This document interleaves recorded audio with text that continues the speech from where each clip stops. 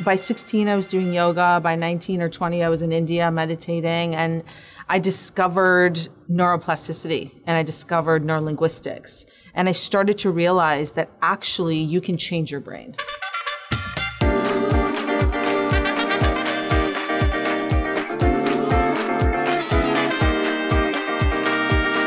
I believe that your personal life and your professional life are inherently linked. And when you do the work on both sides, you can become the most successful version of yourself. This is a place where wisdom meets leadership, where success meets spirituality. Welcome to Do the Work with Denise Love Hewitt. Amina Zamani is an executive coach who uses neuroscience to help people work through their limiting beliefs. What's exceptional about Amina is how much time and thoughtfulness she has around her clients and the process. I've not ever had an interaction with Amina where she has not asked me a thorough list of questions. And I really, really appreciate the time she takes, because that's time she takes just with someone that's not a client. You can only imagine the time she takes with a client. She really embodies this idea of proactive leadership. And so, Amina, thank you so much for being here. Oh, I just want you on my shoulder and my ear. Anytime. So I want to ask you, from your understanding, since you coach many, many, many leaders, what is your definition of leadership? Yeah. I think embodied leadership is connecting your head, your heart, and your gut. And a lot of times people have frameworks for leadership, like follow this 3-step formula that Harvard, which I love, HBR, whatever, but what they come up with. And that's not it. True leadership is understanding yourself, your emotions, and being able to have empathy. And I think that's like the best way you can describe leadership, is somebody that has awareness about themselves, has empathy for the other person, and really listens. What I'm also hearing, though, is that knowing what you do, it's also a little bit personalized. It's not, even though there's like these things that are, okay, you're self-aware, you have empathy, but every person has a special sauce. And so these ideas, that these rubrics or these frameworks that we're given don't necessarily apply to every person, because every person's their own. Yeah. Exactly. One of my favorite authors, Robert Dilts, says the distance between you and me is the distance between my head and my heart. And that requires mindfulness to understand, right? Emotional intelligence is something that people don't take into account when they think about leadership. They don't understand that actually, for me to sink in and feel for a moment how Denise might be feeling is way more transformational and powerful. But arguably more important, because if you can't manage well, if you cannot see and hear people in their success and in their struggle. Right. Yeah. I remember one time, I was speaking to a high-level leader, and I just looked at them and I just was paused. And I was just looking at them, and they were like, "What?" And I said, "How are you?" And they started crying. Wow. And they were like, I am so responsible for being so in charge of revenue, thousands of people. And I can't tell you how I am. I don't know. So think about that leader who's so disassociated. How can you tune in? Well, it's also the listening. And I think in our culture, especially corporate culture, when you're responsible for employees and revenue and you're managing all these things, it's incredibly stressful. And you're moving so quickly under this capitalistic productivity that you don't have the time or space to dig into yourself often. No. And you're numbing yourself with these things. Yeah. And I think it's incredibly important that we have to remember it's okay to take a breath and to pause. Yeah. And I recently met someone that, is a leader in their own right. And we were talking and I could tell they weren't listening. And I said, we can resume this conversation when you have some more time and space. Right. And they're like, what do you mean? And I was like, you're not listening. And so for me, no, but it's true, because the whole thing is that's okay if you're not in the headspace right now to be present. Just be honest with me. But leadership is about presence. Right. And you have to be able to, so if you're a management meeting with an employee and you're not listening, they feel that. And they're like, well, they don't care. Yeah. So it's all that stuff knowing, and it's okay to say, can we reschedule this when I can be more present? And I think in our culture, we feel like sometimes we can't do that. But I think about being honest about where we are is such a big key piece to be a human being, but especially when we're talking about leadership. What drew you to executive coaching? Because you've been doing it a long time, and I would say most people in their early 20s aren't like, I want to be a coach, like that usually comes later with wisdom. But clearly you had some innate wisdom. And so I'd love you to sort of. Yeah, I mean, what drew me to this industry is not particularly typical. Like, I grew up in an anxious home where my mom suffered from anxiety and depression. And my father was emotionally and physically, to say the least, unavailable. And the impact that had on me is I was anxious and I felt really alone. But the question I asked myself when I was growing up is like, how can we make this better? And I never knew the answer. And so by 16, I was doing yoga. By 19 or 20, I was in India meditating. And I discovered neuroplasticity and I discovered neurolinguistics. And I started to realize that actually you can change your brain. I mean, neuroplasticity is something that really became popular in 1948 and really started implementing in 1960. And so I started to see the benefits of change. And I thought, this is it. But also like what agency to be like, oh, I don't have to be this way. Yes. And I'll tell you what, like my heritage is Afghani. Like when I think about Afghanistan, I see, beautiful rolling hills and a culture where people invite you to their home and you smell coriander and it's just the best experience. And yet the reality is today, women have acid thrown on their face if they're trying to get an education in Iran. A woman got beaten to death by the morality police because she stepped out without a hijab. And so those women don't have a choice, right? But my point is, there's a lot of people that are refugees that have come over. There's a lot of people in mainstream America that need help. And my whole thing was, there's a lot of suffering, but maybe there's something I can do. I want to, Robert Dilt says, I want to help create a world in which people want to belong. Mm-hmm. And I had that from the time I was 12 years old. So this has been my life's work. Mm.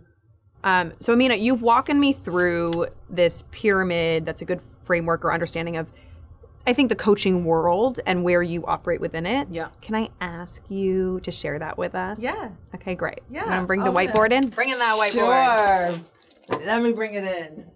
Okay, so can you walk us through the pyramid and do your explanation, and I might just interject with some questions. Sure. So this pyramid is taken from neurolinguistic programming, and it's the idea of neurological levels of change.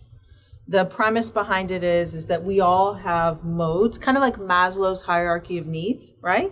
We start out at the bottom and then we go to spirituality and really all the amazing things up top. This idea is really the fundamental foundation for creating change, and we can see it through a pyramid. So if you look at your life, a lot of times, most people try to make change which is valid at the environment level. Okay, look, I'm gonna move. I'm sick of LA. My life is, it's over here. I need to be in Austin. Everything's gonna get better when I change my environment. Or when I lose this amount of weight, or when I do this, Right. I'll be happy. Like these are all the I'll be happy when. Exactly, okay. Right. Then you sort of have your behaviors. And that's the weight loss idea, right? Is like, hey, like if I eat less, if I juice fast, if, I change the color of my hair, if I behave in a more sexy, fun way, they'll like me more, whatever. This is at the behavioral level. And I think some coaches might say, change your behavior, change your life. Maybe 25% of coaches operate this way. What's your accountability? Let's talk about your accountability. Well, habit building. If you build these habits, and you're disciplined enough in these habits, then your life will change, which is good. But also not necessarily sustainable. No. And then we can do it through a capability level. Let me educate myself, which is great, right? This is kind of like atomic habits of like, what can you systematize? What can you ritualize? And this is fine. You can change your capability, but again, this doesn't change your being. This doesn't change your brain, right? It can slowly, but when we get to areas such as beliefs, now your beliefs are how you see the world. Your beliefs are your lens of the world. And a lot of times people have empowering beliefs and limiting beliefs. Let me give you an example, a short one. I knew a woman worked with, she's basically a supermodel. Gorgeous, gorgeous, gorgeous. She had a limiting belief that she was really ugly. Now, this is a very stark one, right? Because it's like, she's clearly gorgeous. But so where did that come from? After doing a lot of digging, what we found is that this is a bit sort of triggering potentially to some people, but that she was badly traumatized by her father. He had molested her, he had raped her, and she believed in that moment, bad things are happening to me, I must be bad, I must be ugly. And she made that belief up to feel safe because men were so scary to her. And when she changed that belief, right, all of these other capabilities, behaviors, and everything else changed. It sort of washed it away. So when we really start looking at our beliefs, our values, and our identity, most of our trauma, most of our difficulty happens at the identity level. I am bad. Nobody loves me. I can't do it right. So if you have this belief that I'm bad, or, going with this woman, if she has this belief that she's ugly, and that nobody likes her, no matter how beautiful she is, how is she going to act with some guy that's approaching her, right? You can try to read as many books on dating as you want. You can go to as many seminars that give you tips, but if you don't change your identity of I am not bad, and I am lovable from the inside out, nothing changes.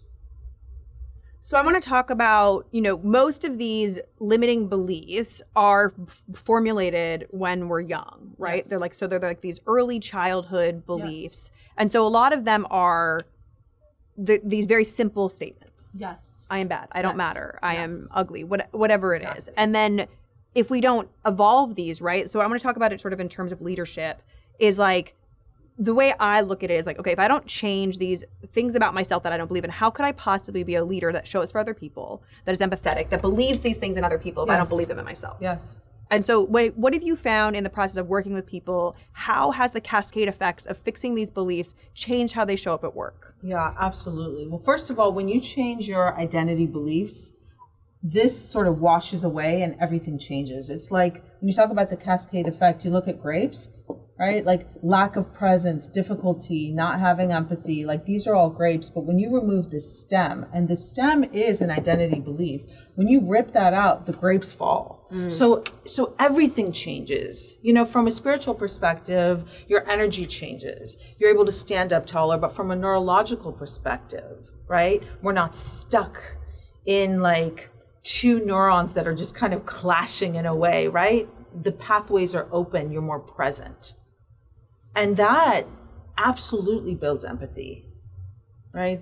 Can we talk about, so once you like identify these things and you're sort of like rewiring, what is the process of rewiring those beliefs from like being aware, okay, like I now understand this thing, I'm starting to not believe that anymore. Yeah. But I know that we have, what is it, the myelin of the myelin, brain? Yeah. The myelin of the brain, guys. Look at me. The myelin of the brain that over time when you are around like positive enforcing environments, right? Yeah.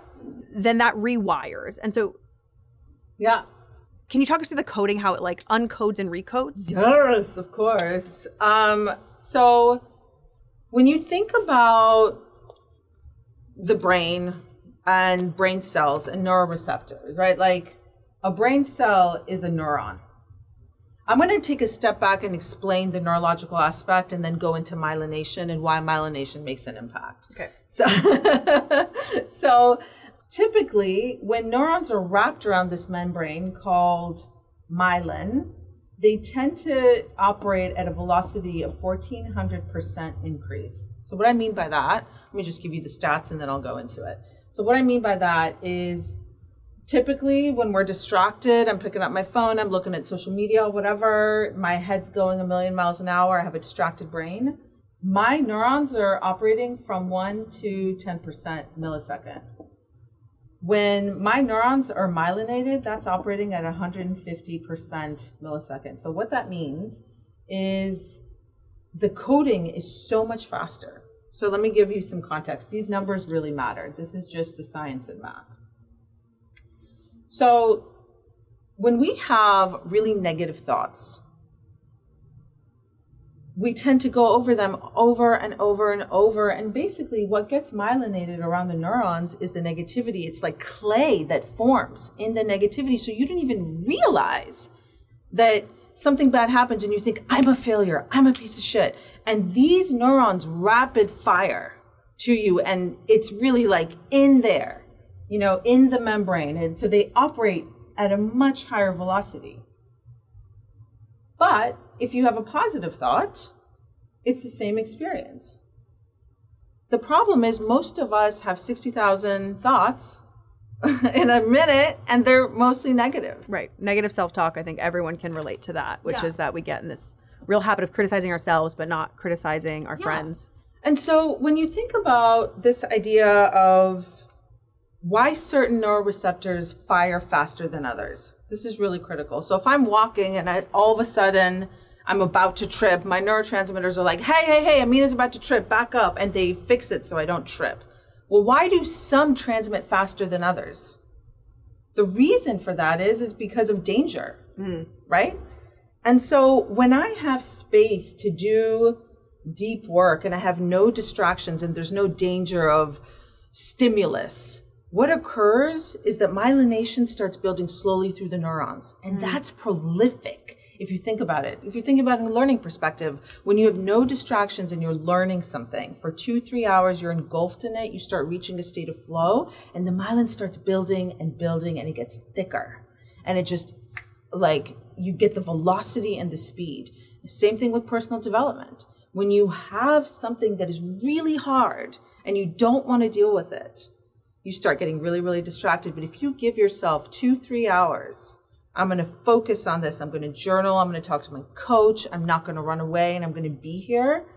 The myelination actually starts occurring through your neurons. And all of a sudden, two things happen. You get a competitive edge. Most people don't spend 2 to 3 hours a week on themselves, building up their leadership, building up their emotional intelligence. They don't do it. But for the few people that know the secret of myelination and how it gives you, it's like MDMA for your brain. Think of it that way, right? Like MDMA opens your heart. It's incredible. It's a chemical. This is a natural thing. So you can control the myelination. If you have that concentrated time and you really focus on a hard thing, the myelin starts building, and there are these things like your neuroreceptors, they just start jumping over. And it really makes a huge difference. That's why the power of positive self-talk is so amazing. Because when you have this really sort of negative loop and it's myelinated and it's operating at 150, milliseconds, that's all you're going to reach. But if you start changing your brain and start saying positive things to yourself, this sounds really weird, but you look at yourself in the mirror and you look deeply into your eyes and you say, like, I accept you. I love and accept you, like Louise Hay says. That starts creating myelination around the neurons that are weak. Yep. And so if you strengthen that, magic can happen. And when you think about leaders, this is why leaders have to, it's their responsibility to do their own personal work. They have unmyelinated neurons that are basically reactive. Right. And if they spend the time doing their personal work, not only will they become better leaders, they'll be happier in life.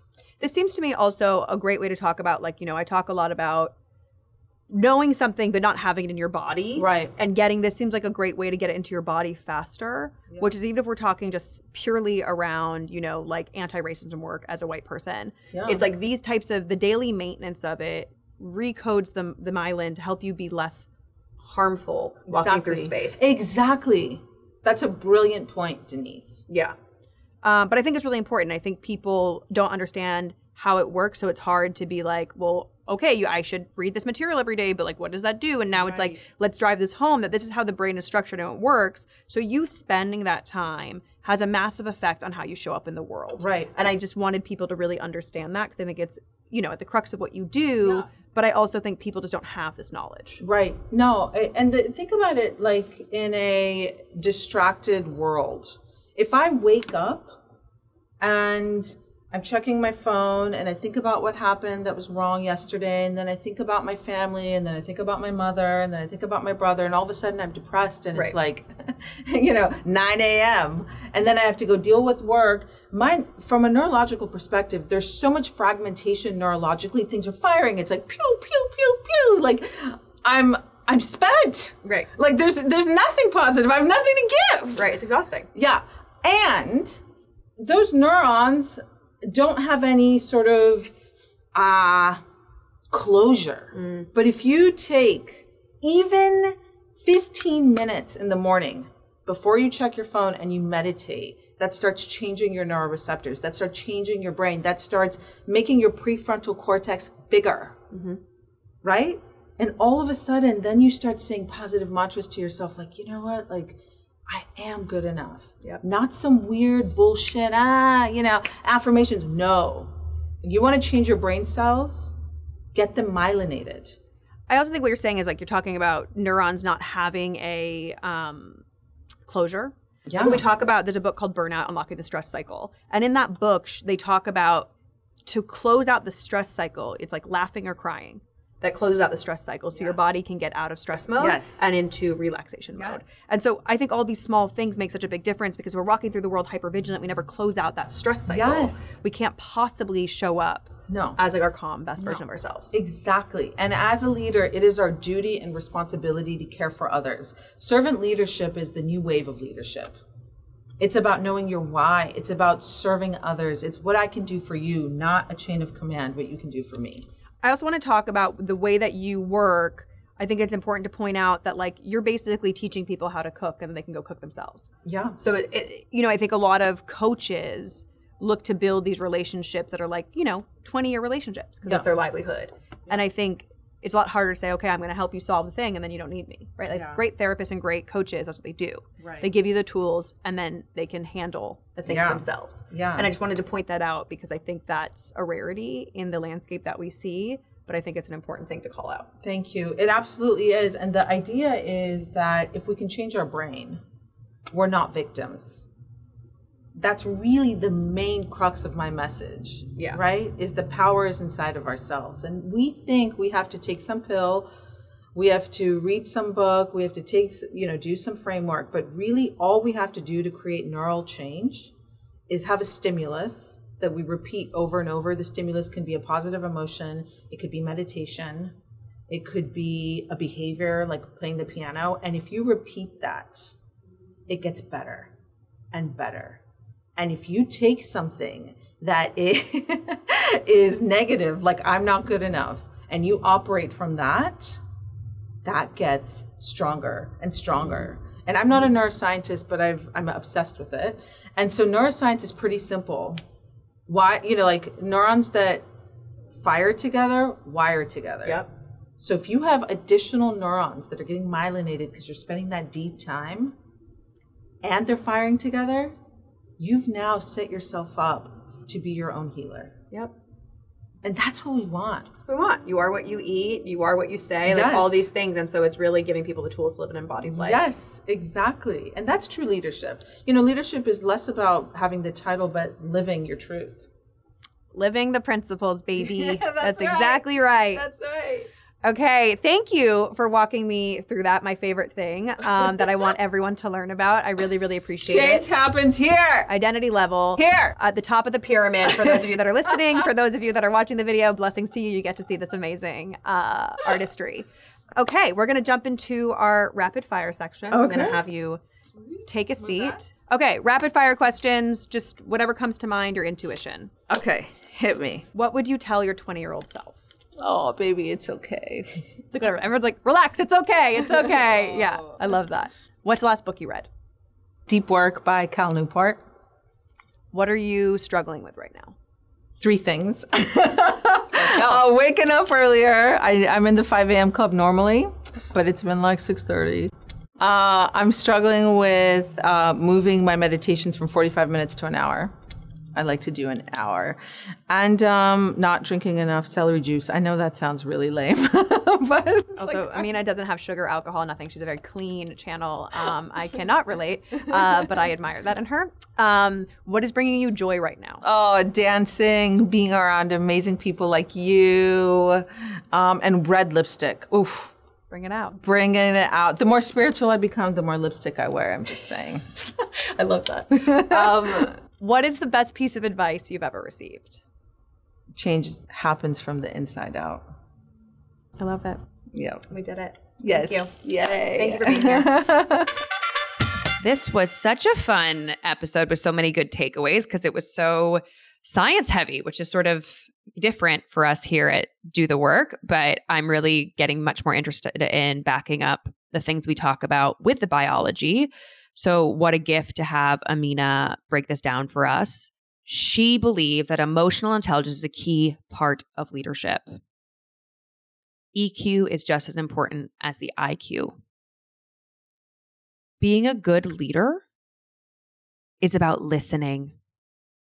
I don't think we listen enough in our culture, in our world. The presence of listening is really where you can become a fantastic leader. Get myelinated. Neurons that fire together wire together. And there's a reason that is a trope that we use is because it's true. The daily maintenance work around myelinating our brain is essential because I just learned this, guys, that for every negative experience we have, they hard code into our brain faster because of survival in the caveman times.